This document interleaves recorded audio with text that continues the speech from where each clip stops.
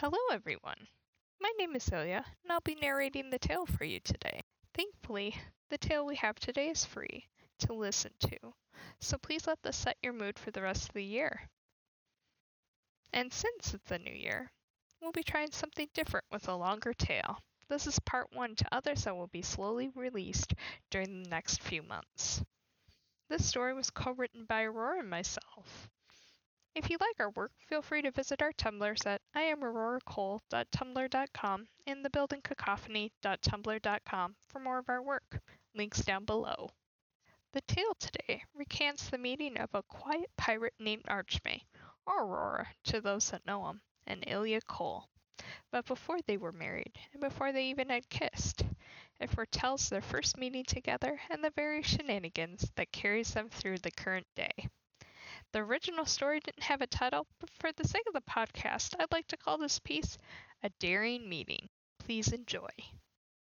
There was talk among the general populace that they were to take the successful war front that had liberated the Sindore people into Northrend. It was supposed to be filled with blood, glory, and death. So much death. But Ilya didn't expect for death to happen, nor to take one of the few constant things in her life. These last few months had been literal hell. She was thrust into the wide open world with nary a spell to her name to try and survive. And she did. Ilya met a warlock named Malafaka that preyed upon her uniqueness, but she survived even though it hurt her. She also rekindled her friendship with her cousin that she adored, Ledwin, before her uncle shipped her off to the academy. It was her uncle's request, so she could be civilized, tooted off to be this reformed dumbass, married, and then to be forgotten. Fuck that. Ilya didn't go through all of this to die with but a whimper. She'll fight. She'll survive because at least she knows that someone wants her there. Ledwin, her cousin, the only family left that seemed to care despite all her glaring flaws. And then he stopped responding to her mails a few weeks ago. Ilya knew that his lady love Azida had been lost in the preliminary squad to Northrend. That's at least what Ledwin said. He was beside himself with worry, but Ilya was his family. Sure, they didn't get along at times, and had completely different mindsets, but at least they could have fun together. Be at least a family together. But then the letter stopped coming, and Ilya knew. Malafaka instantly tore into that weakness of hers.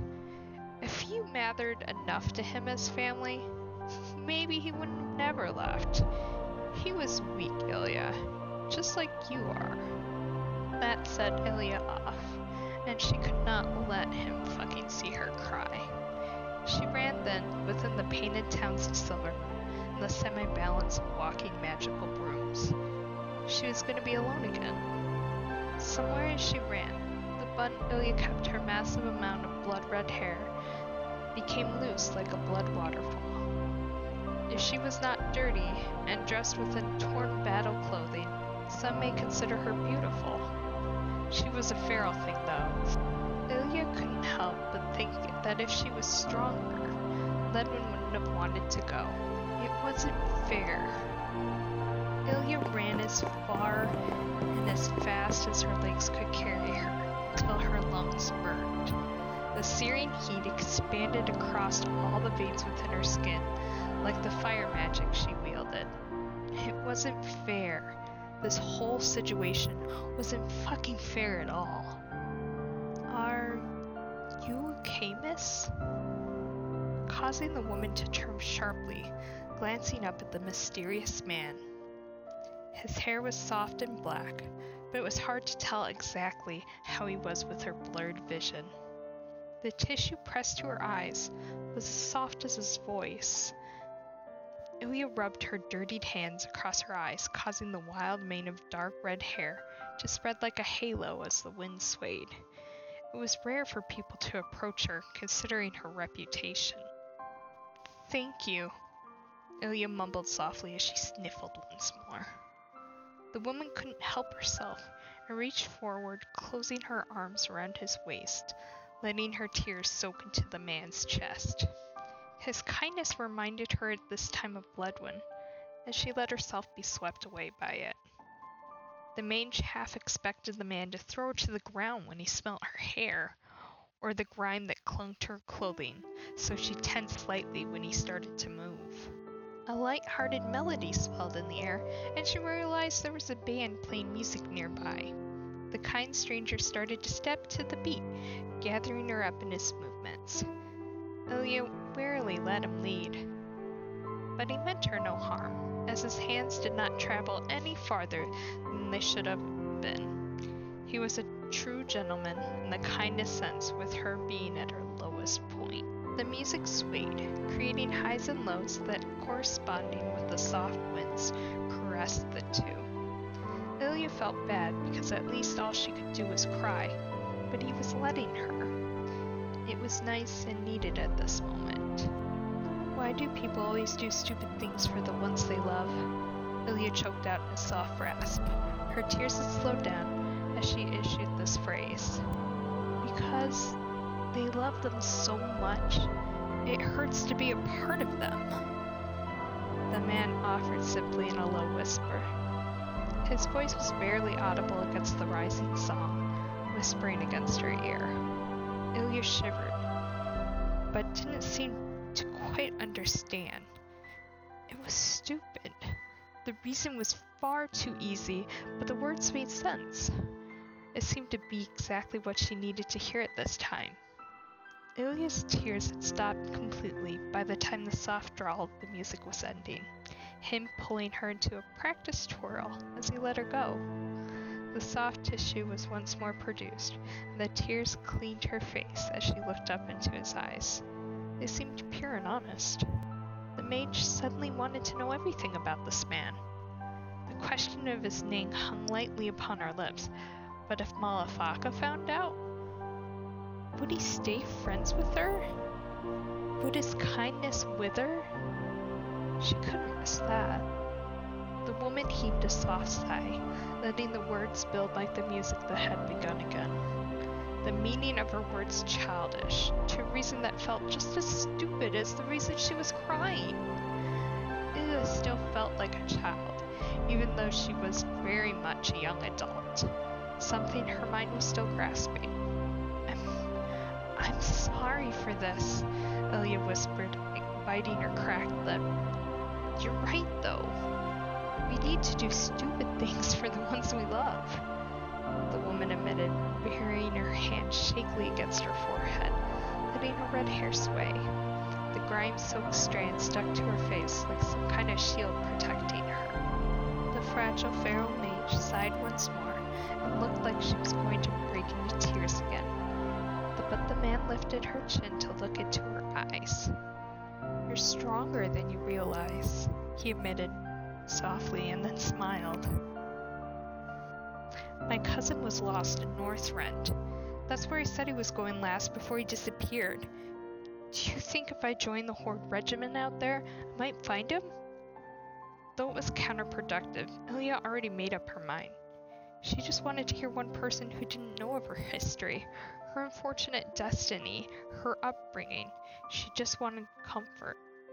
The man slowly shook his head and patted the tissue against her eyes once more, wiping away the grime until her face felt raw, unguarded. You can do anything you want. Fuck what other people say.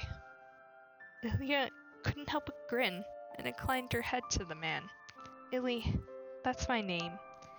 See if you decide to go to Northrend. Fox, she teased and smiled. Thank you again, she muttered, and let the music dwell on.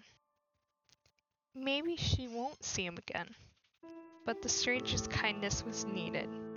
She felt horrible for not at least getting a name from him, but it was for his own good. Ilya didn't let him respond as she broke into a small run, letting a long wave of her red hair trail behind her. And so Ilya made up her mind to find her cousin in Northrend. The only question is how. And so, the daring meeting of Ilya and Archmay started with tears and a song. But what else could mean for the pair? Stay tuned to find out. Just as Archmay and Ilya found comfort in each other through song, we'd like to close out our podcast in music. Good news! Due to the popularity of Darius's music, he has agreed to help us with composing short songs for the ending of some of our podcasts. As far as if this one has one or not, depends on what Aurora will do, but keep a listen. We'll always put what music we end on in the notes below. If you're not sure who Darius is and would like to hear some of his music for yourself, feel free to listen to episode 10 where we have one of his songs at the end of the tale. Either way, let the music carry you to the rest of your day, night, or whatever you're doing now. If you do enjoy our work, feel free to subscribe to our YouTube section or to sign up for the podcast in any one of the links below. Want to submit a story? There's a link down there as well. Let us know how we're doing. We'd love to hear from you. Like always, our time is short together, but what little time we have, thank you for sharing it. Good night.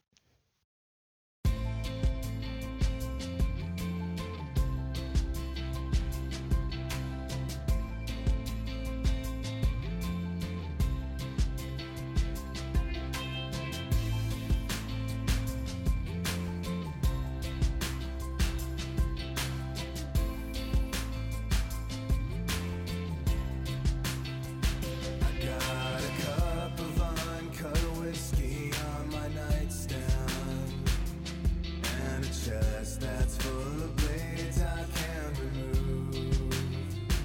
Since I lost everything at once, it's been like this for months, and I've convinced myself there's nothing I can do. Yeah, it's like my soul's exposed and I'm leaking, trying to figure out what I'm doing, what I'm thinking, drinking. Ain't nobody gonna understand. I gotta come up with another plan to get me out of the place I was stuck in, get me back to a place I can function. Trapped in a room, trapped in the gloom, overloaded with the stress and suffering. Can someone out there hear me? Please send a sign if so. Right now my brain's in a place where it's telling me it's better if I just let go. Used to not have no baggage, and I flew straight through the rain. So someone went and threw me off the plane. Out of the sky I fall into despair. The ground is rushing up to me side to side. If I could cast the pen away into the wind, then maybe I could fall in love again. I watch the sun go up and down the past 3 days now, aimlessly looking out my window all alone. And all my friends keep asking me about the man I used to be, and ask me when he's gonna wise up and come back home. Yeah. Put my face on the page, put it on the telephone pole, I'm a missing person. Though I'm in plain sight, everything ain't right. Trying to fix it isn't working. Shot if I could write when I wake. Don't know how much more I can take. Try to make like I'm stable up until I find myself on the floor when I'm breaking. Somebody out there hear me, please send a sign if so. Right now my brain's in a place where it's telling me it's better if I just let go. Used to not have no baggage, and I flew straight through the rain.